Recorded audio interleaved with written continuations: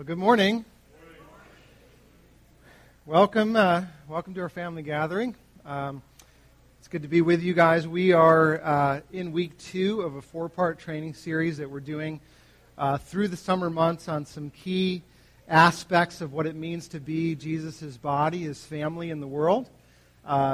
We as a church want to be well developed, not just in our thinking, in terms of our beliefs about what God is like and what he's done and who we are, but in our living as well. And so what we're talking about is the living aspect of who we are as a family and wanting to grow in our lives as his people so that we're effective in what he's called us to be effective in. And so last week we talked about time.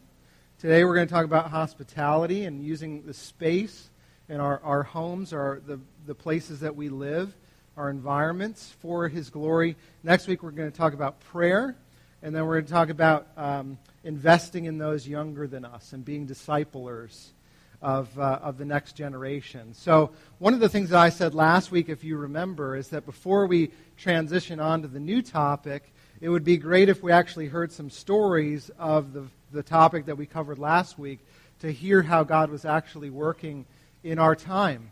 And so if you remember, there were 2 kind of big themes for us as a community. We were talking about being stewards of time.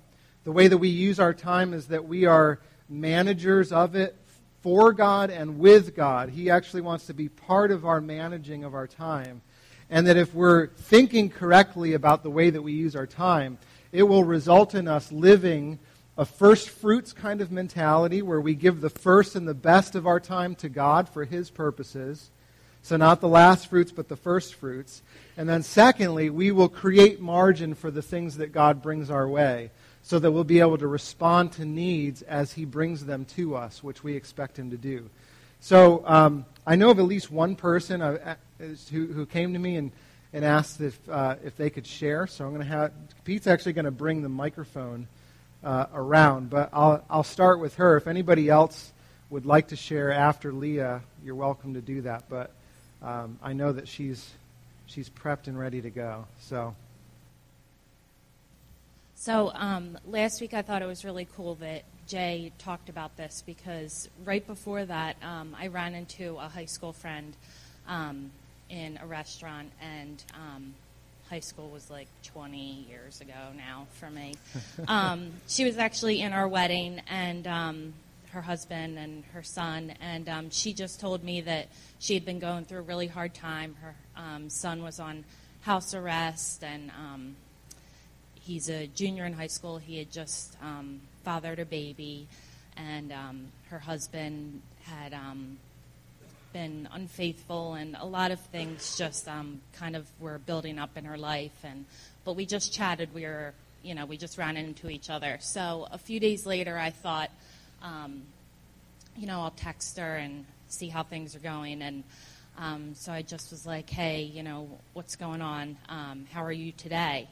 And not to be like dramatic and everything, but she was like, I can't believe you just texted me. I've actually been crying in my room, debating, like, taking a bottle of pills. And so I was like, okay, well, how can I help you? What can I do for you? And I kind of, we talked a lot on the phone that night. I went over to her house the next day.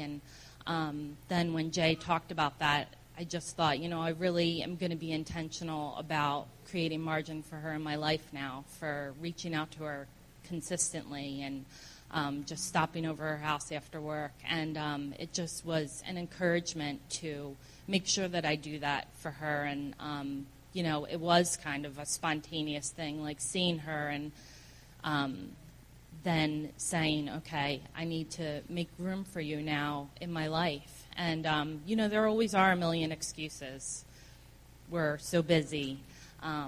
But it was just kind of like God really said it there, and she's a believer, and she said that to me, like, it's so great that you're back in my life. And just on the other hand, like, other friends of mine have created margin in my life by watching my kids when I work and things like that, and I've just been grateful for that as well.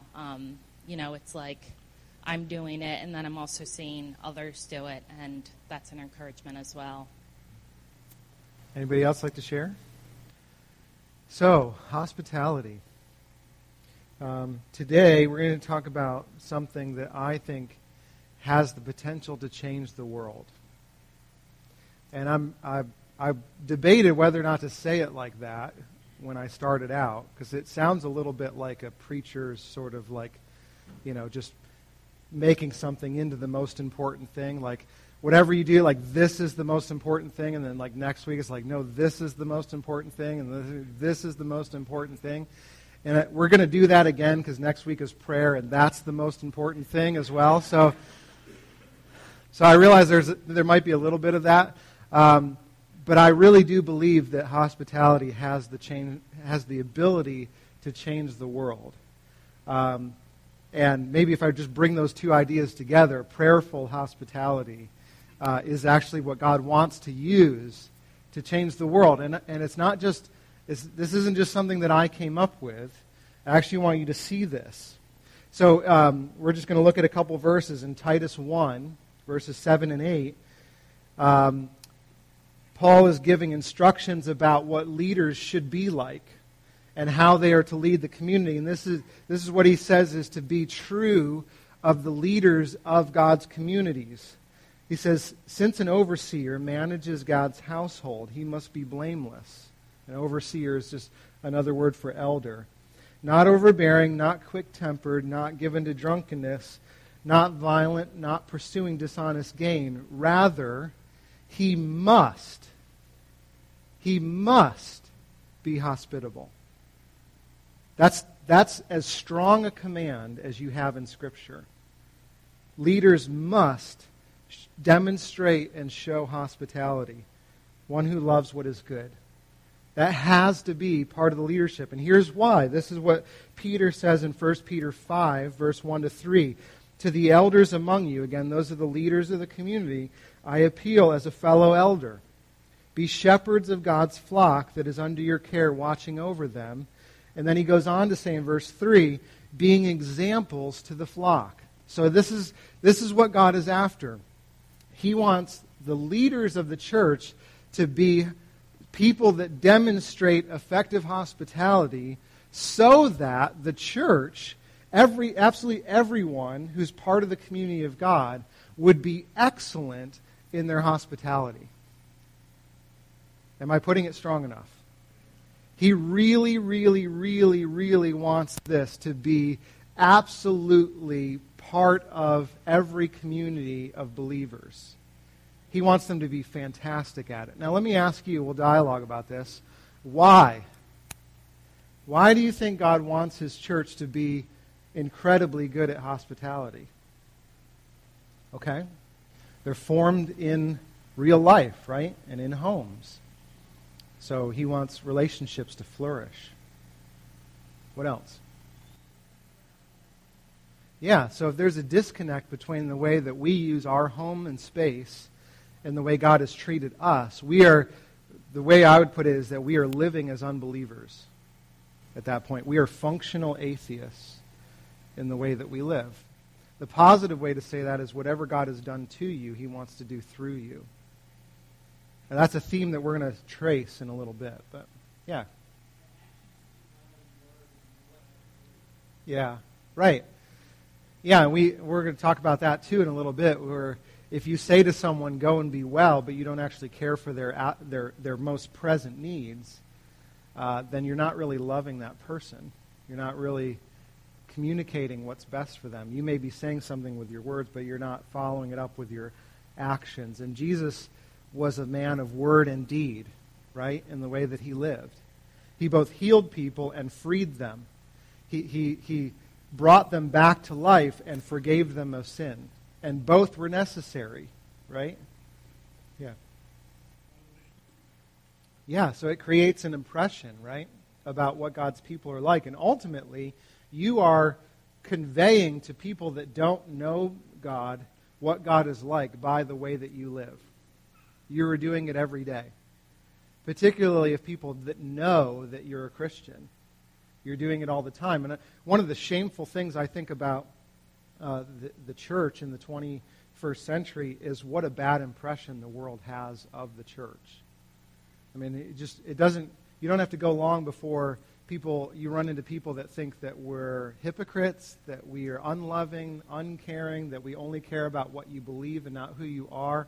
And to a large extent, many of those things have been true, right? And all of those things are communicating something about God by the way that we live. I'll put it this way, too, that gospel-shaped hospitality is absolutely necessary as an environment because it's where people experience the love of Jesus Christ and are changed by it.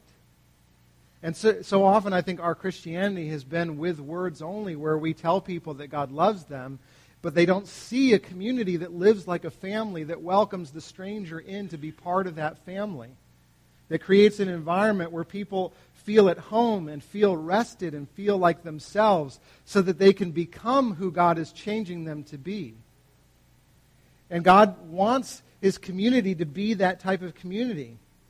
And so it's imperative that we understand what hospitality is, because in order to make disciples of Jesus, we must be a people who understand how to do hospitality. You cannot make disciples, full disciples of Jesus, without a church that understands and lives out hospitality. Critical to our mission as a church. Critical to God's vision for the world, really. And so what we need to talk about what hospitality actually is, because there's a lot of kind of misinformation or misconceptions about what it means to be hospitable. Sometimes we just think of hospitality as like, believers sort of getting together and being around one another. It's sort of Christian fellowship and being around people that are most like you. Sometimes we think of hospitality as like having the biggest or cleanest house on the block so that you can entertain people at your home for dinner, right? And usually what that's all about is creating an environment that's spotless, where the environment itself is saying more about you than it is about God. Because you don't need a big house in order to be hospitable. You don't need a clean house to be hospitable. And sometimes we get that mixed up and we think more about what it means to be people that entertain folks over, which is all about trying to give them a good impression of our lives rather than to show them what God is like. So what is hospitality? If you look at the actual word that is used in the Greek for hospitality, it's a compound word that literally means to love a stranger as a brother. It's phileo, which we get the term Philadelphia, which is the city of what? Brotherly love, right? And so it's that kind of love for someone who is strange to you. And that could be any kind of category, right? Who is unlike you, who is different from you, whether that be a difference of socioeconomic background, or a difference of values, or a difference of beliefs, or a difference of race, or a difference of ethnicity, or whatever the case might be, a difference of experience, a difference of the way that they use language. It could be anything that you perceive as a difference that would create division and tension, or at least separation.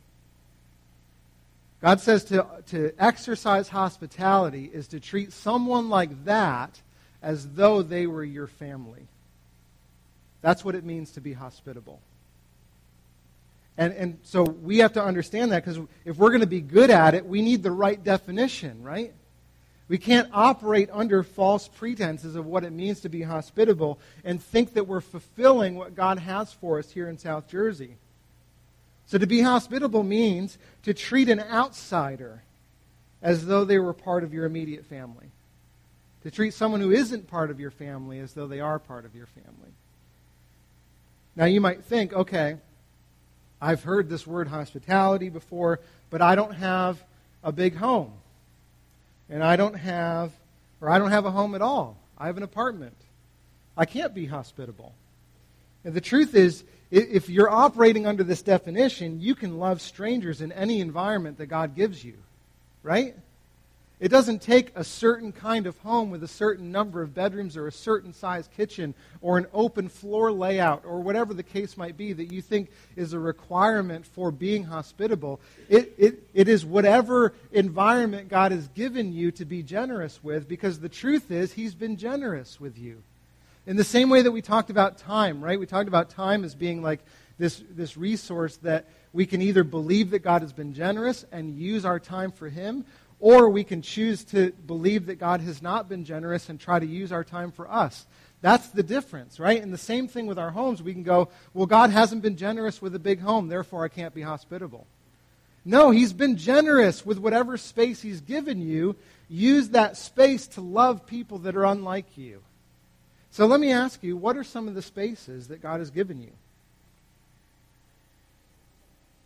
I'm going to start with the easy one, right? Is home. But that's not the only place you spend your time. Workplace. What's that? Cars? Yeah. Church building, Pete?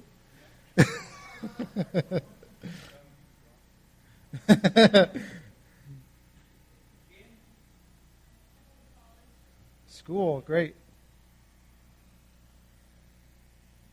Did I hear somebody say pool? Okay. Yeah. No, that's a great one, especially here in South Jersey. I just spent a bunch of time at one. What's that? The gym? Yeah, somebody put that up here. What? Sure, yeah. It doesn't take a house to do it, right? Just outside. Yeah.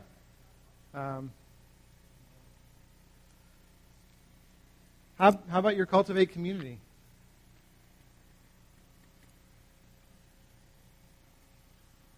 You might think, well, my Cultivate community meets in someone else's home. That's okay. If you're part of the family of God and they're part of the family of God, it's your home too. Right? One of the things I love about our community is that the best people that do hospitality in our house don't actually live there. So, like the ones that are most welcoming, now, many of our group members have lived in our house, so we'll get to that. So there's maybe an additional reason for that. But I love when someone new comes into our house and they can't tell who actually lives there, because everyone treats it like home. I love that, because it shows me that there are people in our house that are believing that our space is their space and our space together is God's space. Because the truth is, if God has given a home to one of us in the family, He's given it to all of us. It's a common resource that's part of our family. And if you really are my brother and sister, then my house is your house. And your house is mine. Oftentimes we talk about resources that as believers, we don't belong to ourselves, so nothing belongs to us. So that's the bad news. But because everything belongs to our dad and He owns the cattle on 1,000 hills, everything belongs to us. And so you have vacation homes, and you have cars to use, and you have resources and pools and space to be hospitable in, even if they don't technically belong to you as far as this world considers it, right? It's your space too. We have all these spaces. Hopefully you're getting the sense that if it does all belong to God, then it is all space that He wants to fill and use for His purposes. And so when you're at a park, you can treat the park as if it belongs to your dad and welcome people into that environment as though you're an owner of that space rather than a visitor. You can do this everywhere. You can do this here on Sunday morning. One of the things that I think is great about us is that, aside from the people that welcome you and kind of give you a program or whatever we call it, bulletin when you walk in, every one of us, or many of us, are owners of making this space a place where people feel like they're at home. I love that about us. I love that about you guys, is that you do that really well. We don't have to designate people to be like the floating greeters, and it's like their job on this particular Sunday to do that. No, so many of you go, no, that's my job. That's my responsibility, because we are a family, and this is what we do. God has given you space to do this. And here's what it means to be hospitable. It's creating an environment where outsiders are treated as equals, so that they feel like they're protected, they're provided for, so that they go from being a stranger to a family member. That's the goal of hospitality, is to go from outsiders to insiders, from not belonging to belonging, particularly so that they end up belonging in God's family. And this is a well-documented movement of God's Spirit throughout his entire story. This isn't something recent. This isn't something new. The origins of hospitality go all the way back to the very beginning of the story. Because if you remember what God does, he comes into the world and he creates an environment called the Garden of Eden for people to belong in. That's what he does. He creates space. I mean, read even Genesis 1. God creates the heavens and the earth. He creates the sky and the water. And then he fills it with the kinds of beings, the sort of created beings that belong in the space that they are given for. That's actually God's work of creation. And then when it comes to people, God creates a hospitable garden in which they're to live, in which they're to belong. And it's a perfect environment where absolutely all of their needs are met, where they live in perpetual rest. Even when they're working, they're resting in what God provides for them. And God provides everything for them. All they are to do is to trust that he will continue to care for them. It's a perfect picture of hospitality. I'd encourage you to go back and read it this week. But those of you who know the story, what ultimately happens to that environment and to them? What do they end up doing? What's that? They lose it. And the reason that they lose it is because they fail to trust in him. They fail to trust God. They don't actually rest in his provision, even though he tells them, this is all for you. They don't look to him as the one who can best take care of their needs. And they feel like they can be the ones to take care of their own needs. And so they look to other things for their provision, and they look to other things for their identity. And then the result of that decision and that walking away from God as our provider and our dad is that we see brokenness enter into relationships for the very first time. And the environment in which they live goes from a hospitable one to a hostile one. Right? Goes from a place where all their needs are cared for to a place where they have to work like crazy just to get the ground to produce for themselves. And they go from unity to division, and they go from belonging to being outcasted. And just so you know, I mean, the last couple weeks in our nation, and even in the world, have been a clear indication of the reason that this hostility exists. This is the reason that we do not live in a hospitable world anymore. That we treat people who are different as enemies instead of brothers and sisters. The reason that we do that is because of our original rebellion against our generous, hospitable God. That's why it exists in the world, which is why it's so key for the church to be good at it. To remember and get refilled with this understanding of what hospitality is. Because we look out into the world and we see a world in which that doesn't trust him and doesn't rest in his provision. Do you see why it's so important for us to be experts at hospitality? Because it is the way that God shows the world what he's like, that he's pursuing them to bring them home to himself again. See, when you provide hospitality, you're actually pointing backwards to a garden that we all know is in our history. And we're pointing forward to a new creation where absolutely everything will be back to the way that God designed it to be, and we will be home forever with him. See, right now we're in the gap between those two things, and all of us, because we're created in the image of God, know deep down in our gut that we were created for a place of hospitality, and we should be headed towards a place of hospitality, but right now we live in a world of hostility. I mean, think of what it could do if the world saw a people who were hospitable with every environment that God gives them. Do you think folks are hungry for that? Do you think that's what they long to experience? I know it is because I've invited people in, we've invited people in that have began to experience in that, and many of those people have come to faith in Jesus because they've experienced hospitality. It is the most powerful weapon that we have, aside from prayer. Right? God goes on, and because he's not satisfied with us walking away from him, he takes a people unto himself called Israel, and he said, I'm going to make a nation that brings myself glory and shows the world what I'm like, and they are to be a hospitable people. And God does this because he wants them to understand that hospitality is at the very heart of why he chose them. In fact, if you go back and read their story, you see it over and over and over again, God telling them to be a hospitable people. And it's funny, God is so committed to them being a people of hospitality that he subjects them to an environment where they are in a hostile place so that they'll know the difference. Isn't God gracious to do that?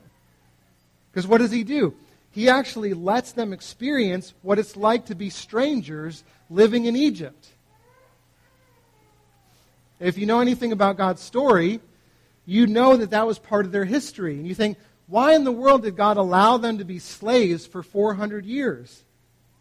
And the reason he did that is because he wanted them to know what it was like to be like an outsider, rejected, the foreigner, the stranger. Because when they're living in Egypt, it starts out great, and then the next Pharaoh comes along after Joseph lived, and suddenly now he forgot how they should be treated. And so instead of being cared for like they belong in Egypt, they're treated as slaves. And God, it's as if God is saying behind all of it, I'm going to show you what it's like when you're among people and they don't practice hospitality so that you'll know what it feels like to be an outsider who's used instead of served. I want you to know what it feels like so that when I make you a nation of your own, you'll remember what it's like and you'll do the opposite. And so when God finally does take them out of Egypt and starts to bring them into their own land and starts to speak to them about the kind of lives they're to live, this is what he says in Leviticus 19, 33 and 34. He says, when a foreigner resides among you in your land, do not mistreat them. When someone who's strange to you, who has different values than you do, who doesn't look like you, don't mistreat them. The foreigner residing among you must be treated as your what? Your native born. Treat them as though they are part of your family. Love them as yourself. Whatever you would want someone to do for you, you do exactly the same thing for them. For you were foreigners in Egypt. I am the Lord your God. Do you hear what he's saying? He's saying, I did this to you so that you could do this to others. And that's always the pattern of the way that we should live it out. Whatever God does to you, he wants to do through you for the sake of others. And that includes hospitality. Now, it takes Israel a long time to get into the land. And there's some reasons for that because they distrust God and they grumble against him and they don't believe that God is going to give them the land. And so they end up waiting 40 years and their kids become adults, and then God has to repeat the same heart, the same commands to their children as he did to them. And that's what happens in Deuteronomy 10. Right before their kids are about to go in because their parents disbelieved, he says to their children, God defends the cause of the fatherless and the widow, and he loves the foreigner residing among you. He loves those who are different than you. He longs for them to be part of the family. I mean, think about the people that are around you, in your neighborhood, in your workplaces, at the park, when you go to the gym. Those people that you spend your whole life avoiding are the people that God loves and wants to bring home. The people that are most unlike you. He says, I love the foreigner residing among you. I give them food and clothing. And you are to love those who are foreigners, for you yourselves were foreigners in Egypt. You hear what God's saying? He's saying, remember what I did to you. Remember what I did for you. Remember how I loved you. Remember how I rescued you. I brought you out and I rescued you from oppression. And I paid the price in order to do it. I gave you the perfect lamb to be sacrificed so that you could be ransomed out and not killed. And I fed you every single day you were in the wilderness. And I even made sure that your sandals didn't wear out along the way. I mean, how amazing is that? Like, God protected their clothing. And he said, I'm going to dwell among you. I'm actually going to join you in the journey of your life so that you'll know that I'm near to you. And I'm going to give you sacrifices so that even when you fail and you disobey me, there's a way back into my presence over and over and over again. I'm going to make atonement for your sin. See what God is saying? When no one on the planet cared for you and welcomed you in, I cared for you. I loved you with my own life. I gave you food and shelter. I led you to a land of rest. I just got to say this, family, if you're in Christ, if you've welcomed him into the home of your heart, and you've come to him by faith, all of this and more has been done to you. You've been freed from the bondage of sin and death. You have had God join you in the journey of your life to walk with you every day of your life.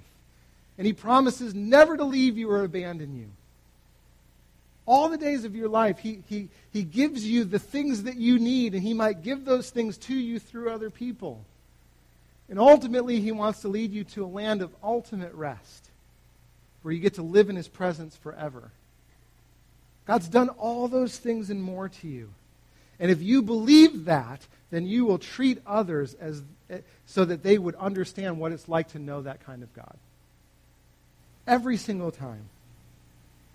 So if you want a definition of what hospitality means, I think this gets at it. It's caring for outsiders so they feel like insiders, so that eventually they will be insiders who are at home with God. It's caring for outsiders so they feel like insiders, so they eventually will be insiders who are at home with God. That's hospitality. Is to treat people like they belong before they belong, so that eventually they'll believe they belong with him. I just want to ask, what do you think would happen in our culture if we really believed and lived this out? Just us. Let alone, I believe that God wants the Garden State to be full of families that do this. But just the people in this room. What do you think would begin to happen if this were true in our homes, in our workplaces, in our schools? Has God given you any pictures? What do you think? I'm actually asking. I'd love to know. Yeah. And that's often what happens, right? Is that when you're faithful to give what God gives to you, others become faithful to give back what God's given to them. And you end up both being blessed as a result. You get the good things that he's deposited in other people's lives when you open up what God's given in your life. That's kind of like what it means to be a body, right? When you're a body, you function the way God created you to function, and others do the same thing, and you end up being a functioning body. You get much farther than just a foot that's sitting there on its own and has no leg to move it, right? That's what it means to be together. It's funny, though, when we think about it being transformational, we think, if this was God's command to Israel, then it should have happened already. But the problem is that Israel failed miserably in God's intention for them. And instead of being a community filled with grace and hospitality, they actually thought that they were entitled to the land that God gave them by grace. They thought they were entitled to the things that God had given them and the homes that he had given them. They thought they deserved what they got from God rather than being from him and for him. And in their forgetfulness of what God had done, they failed to treat others the way that God treated them. And they only gave people what they thought they were entitled to. And they only opened up their homes when it was convenient for them. And they only opened their homes to people that they thought were safe to them and convenient to them. And they went from their house being a place for God and for strangers to a house being for them. And that's a shame, because I think when I look at the church, not us necessarily, but the church, at least in North America, I think we do the same thing. We feel like we're entitled to the things that God has given us as if they were from us rather than for Him. And so we use them sparingly rather than graciously.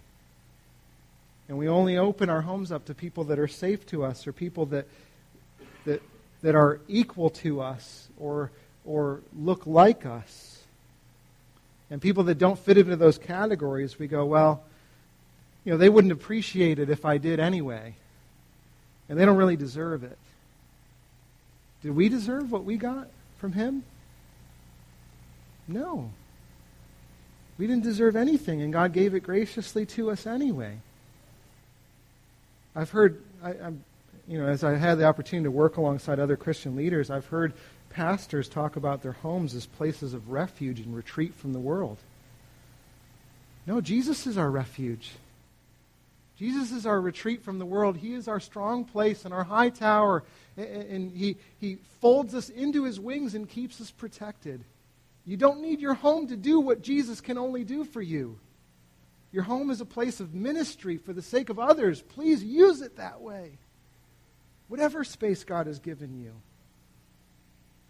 Don't use the things of this world to replace what only Jesus can do. See, God is faithful to us, though, even when we reject Him, even when we don't use our space the way that He would have us use it. And so it breaks God's heart, I think, when we forget what He's like. And we live under our own means and for our own sakes. I just want to encourage us not to make the same mistake Israel did. To remember what He did for us and let that influence the way that we use all of our environments. Maybe it influences you in the way that you choose a home. Don't just choose a home because it's in a better school district. Man, when I moved to Cherry Hill, that's what I heard over and over and over again. Wow, you're going to be part of the best school district. Isn't that amazing? I'm grateful for that, and I pay taxes out of all kinds of places to make sure that happens. But I have to be sure to tell people that's not why I moved to Cherry Hill. I did not move to this neighborhood to be more comfortable. I moved to a place that had more space so that I could welcome in the stranger. Because that's what God did for me. That's what He does for us. Maybe that influences the way that you choose a home. Maybe it influences the size of your dining room table. And you think, man, we only have room for a couple people. Maybe we need to have more chairs so that we can welcome more people in like God welcomed us. Maybe it means that you create margin in terms of a room that you have set up for somebody to stay when they need a place to live. Maybe it means that you budget a meal a week and you just say, I'm going to leave this meal open for others so that they can have a place where they feel like they're at home. Maybe it means that you create room in your budget. And you budget every month and you just leave that space available and you say, whatever, God, you want me to use this for, let me use it for you. See, God wants to do through you what He's done to you. And He's done so much, hasn't He? He's done so much for us. It's funny when you think about Jesus and the culture that He's in. It's amazing the kind of hospitality that was already going on, and yet Jesus calls them to more. In Middle Eastern culture, it was expected to care for others who were in desperate need, regardless of what it cost you. And then He tells the story of the Good Samaritan who gave everything that he had so that others had a place to stay. In Greek culture, it was common that if someone passed in front of your house, you were expected to invite them in no matter who they were. And they could refuse the offer, but you had to give it anyway. In fact, you weren't even allowed to ask their name until you had washed their feet and offered them something to eat and drink. You had to care for their needs before You could ask them anything about them. And so often we do the opposite, don't we? We say, nobody comes into my house until I know absolutely everything about them first. I need to know where they stand in terms of their parenting and their politics and their beliefs and their core values and how clean they are. And to the Greeks, they said, no, you don't get to do any of that until you've served them well. And imagine what would happen if the believers in Jesus treated people that way. I'm not even going to ask you about your story until I've served you well. In Roman culture, they had this false belief going on that gods could actually roam around and live in their culture, and so you had to be very careful how you treated everyone, because it might end up being a god, and they might destroy your city if you didn't treat them well. In fact, there's a myth that a city was destroyed because some people treated some gods who had passed through poorly. So imagine this culture in terms of what they know and what they believe. And Jesus says, whatever you've done to the least of these, you've done to me. He's saying, I know what you know about hospitality. I know what you believe. Whatever the least are among you, it's like God is actually there. So will you treat them as though I'm actually in your midst?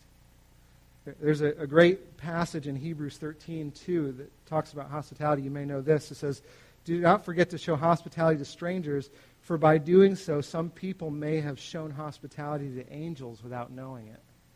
You may have entertained angels. And now, I think there's some, you could believe different things about what he's actually saying there. It doesn't actually have to be angels, but the word angel just means messenger. And I think what God is saying is God might be sending messengers your way at any moment. He might be sending people to you that he wants you to love as if it were him coming directly to you. See, a messenger is just a representative of a higher power. In this case, it's God himself. And so God is saying, I want my people to always expect that I'm showing up. Always treat everyone who comes to your door as though it were me coming to your door. I remember thinking about this a lot when recently we had a couple Jehovah's Witnesses come to our door.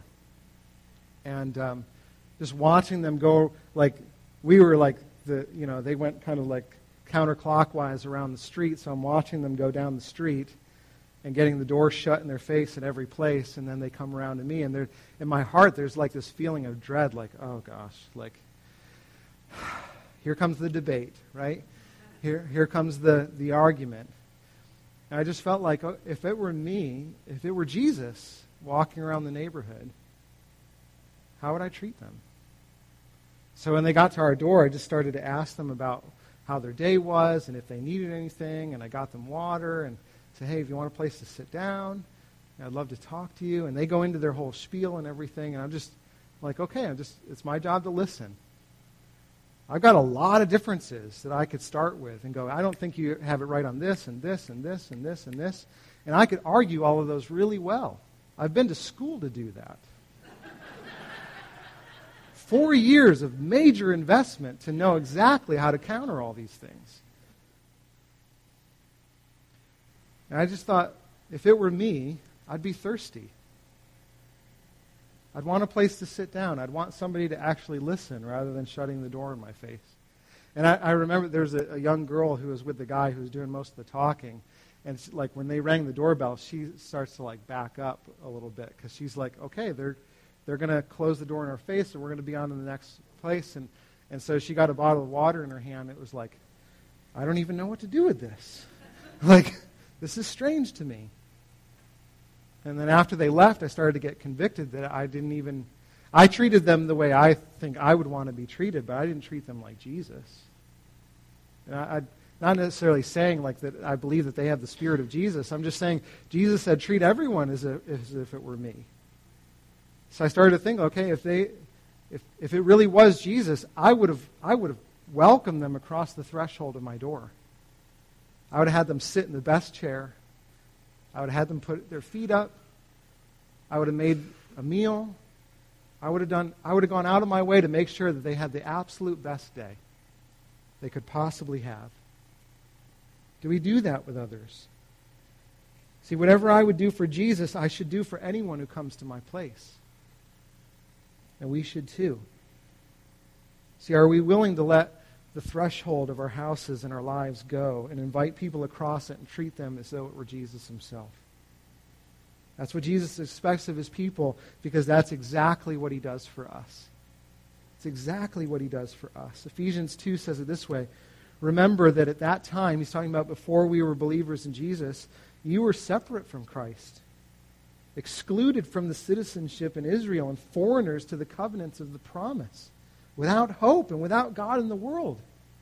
That was your condition. But now in Christ Jesus, you who were once far away have been brought near by the blood of Christ. Consequently, you are no longer foreigners and strangers, but fellow citizens with God's people and also members of his household. Isn't that amazing? That God would love you that much to do that for you?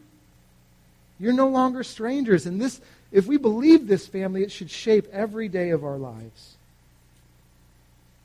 So what could it look like? I just want to end with this. For us to be hospitable people, I think there's some just categories that you might think through. You might think through them this week in terms of how you live with others. But I think hospitality means at least three things. But it means to create environments for people to be themselves, to become themselves, and ultimately to do themselves. So we're just going to run through this real quick. But to be themselves in your own life, I mean, think about the places or people where you felt most at ease just to be you. What were some of the things that were true when you were in those places? You just got to be yourself. What were some of the things that were true? Just, I mean, quick. Like, yeah, you weren't judged. What else? What's that? Yeah, no strange rules or measurements or expectations to meet. Anything else?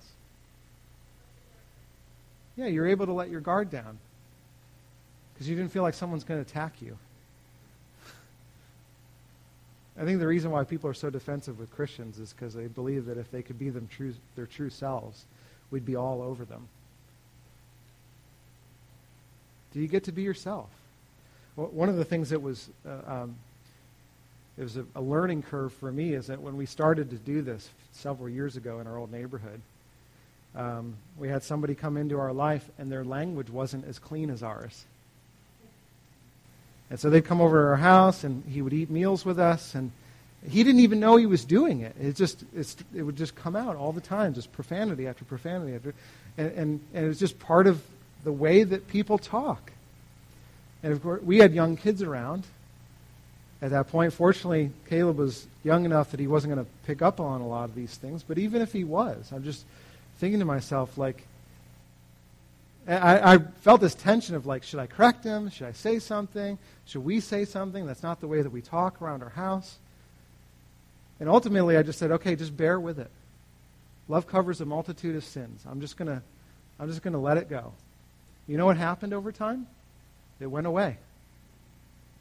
He actually started to speak that. At first what happened is that he started to, every time he said something, he said, oh, I'm sorry, I said that. We never corrected him. We said, it's all right. You get to be with us regardless of what your language is like. And then over time, it actually went away. I said to him, after a year of him being part of our family life and being at home with us, I said, you know what? I've noticed so many changes in you. One of the ways is the way that you talk.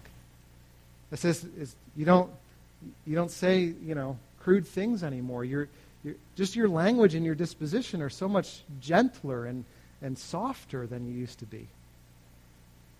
I said, the reason that you've experienced that is because God has been working in you. He's been showing you what he's like. Are we able to let people just be themselves? Ultimately. See, the truth is that God didn't wait for us to get cleaned up before he welcomed us in. He brought us in as we were. So in fact, the only requirement for receiving God's hospitality was admitting that you were a mess in the first place. See, every time I'm failing to let people be their true selves, I'm probably forgetting this. So be themselves, whatever that looks like. Whatever of mine you need to make you feel like you are part of this place as well, that you will have. Second is an environment to become themselves. Not just to be themselves, but become whole, become the people that God intended them to be, to get restored back to the way God designed them. I love about Jesus' life, he didn't just leave people the way that they were, he calls them back to a new life. And whenever people are with Jesus, they leave changed. I think that's the beauty of hospitality, is that it's committed to people's whole life development, so that ultimately they'll feel at home and they'll become at home with God. Sometimes this means feeding people's physical needs and spiritual needs at the same time. See, in order to know how to do that, you're going to have to be a good listener.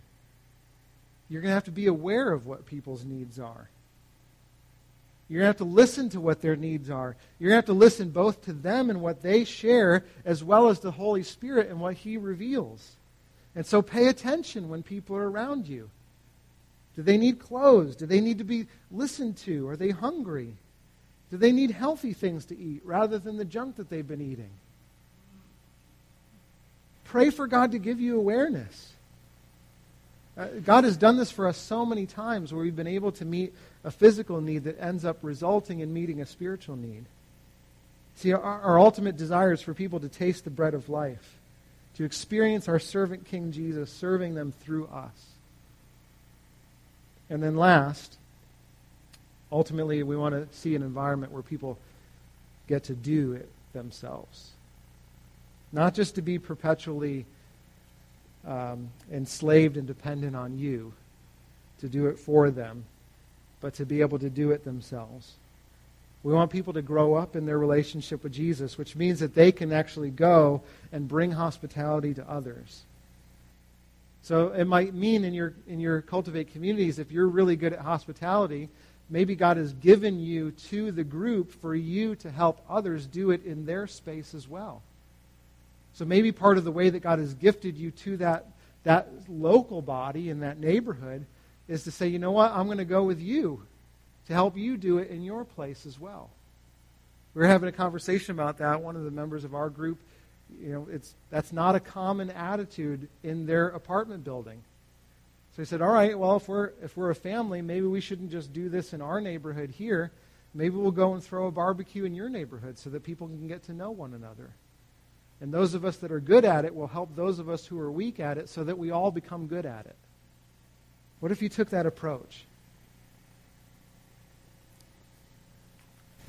Ultimately, if you asked us what our vision is as a church, it would be that the Garden State would be saturated with homes and families who are open to the outcast and those who are far from God, so that they would come home into Jesus' family.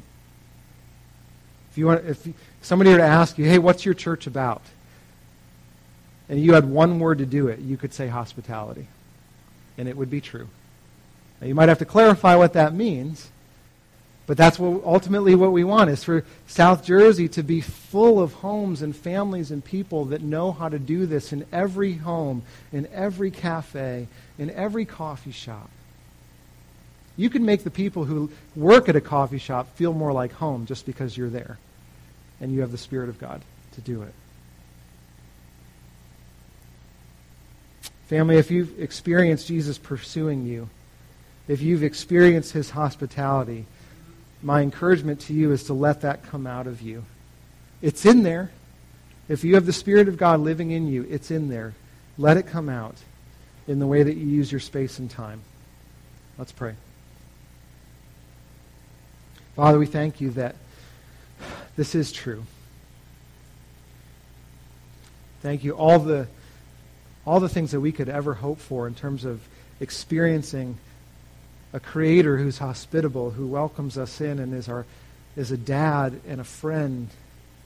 You've done it. And you continue to do it.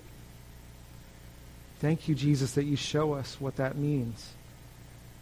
That we were the least of these, and you welcomed us in. We had nothing to offer you, and you came and gave us everything. Father, I pray, and Holy Spirit, I pray that you would reveal specific ways this week that we could open our space. that we could welcome in the stranger and the outcast and make them feel like a brother and a sister. Would you give us opportunities to do that? I know you want to. Help us to be attentive. And then when that happens, Lord, give us ears to hear and eyes to see the physical needs that ultimately lead to the spiritual needs that you want to fulfill in those that you bring.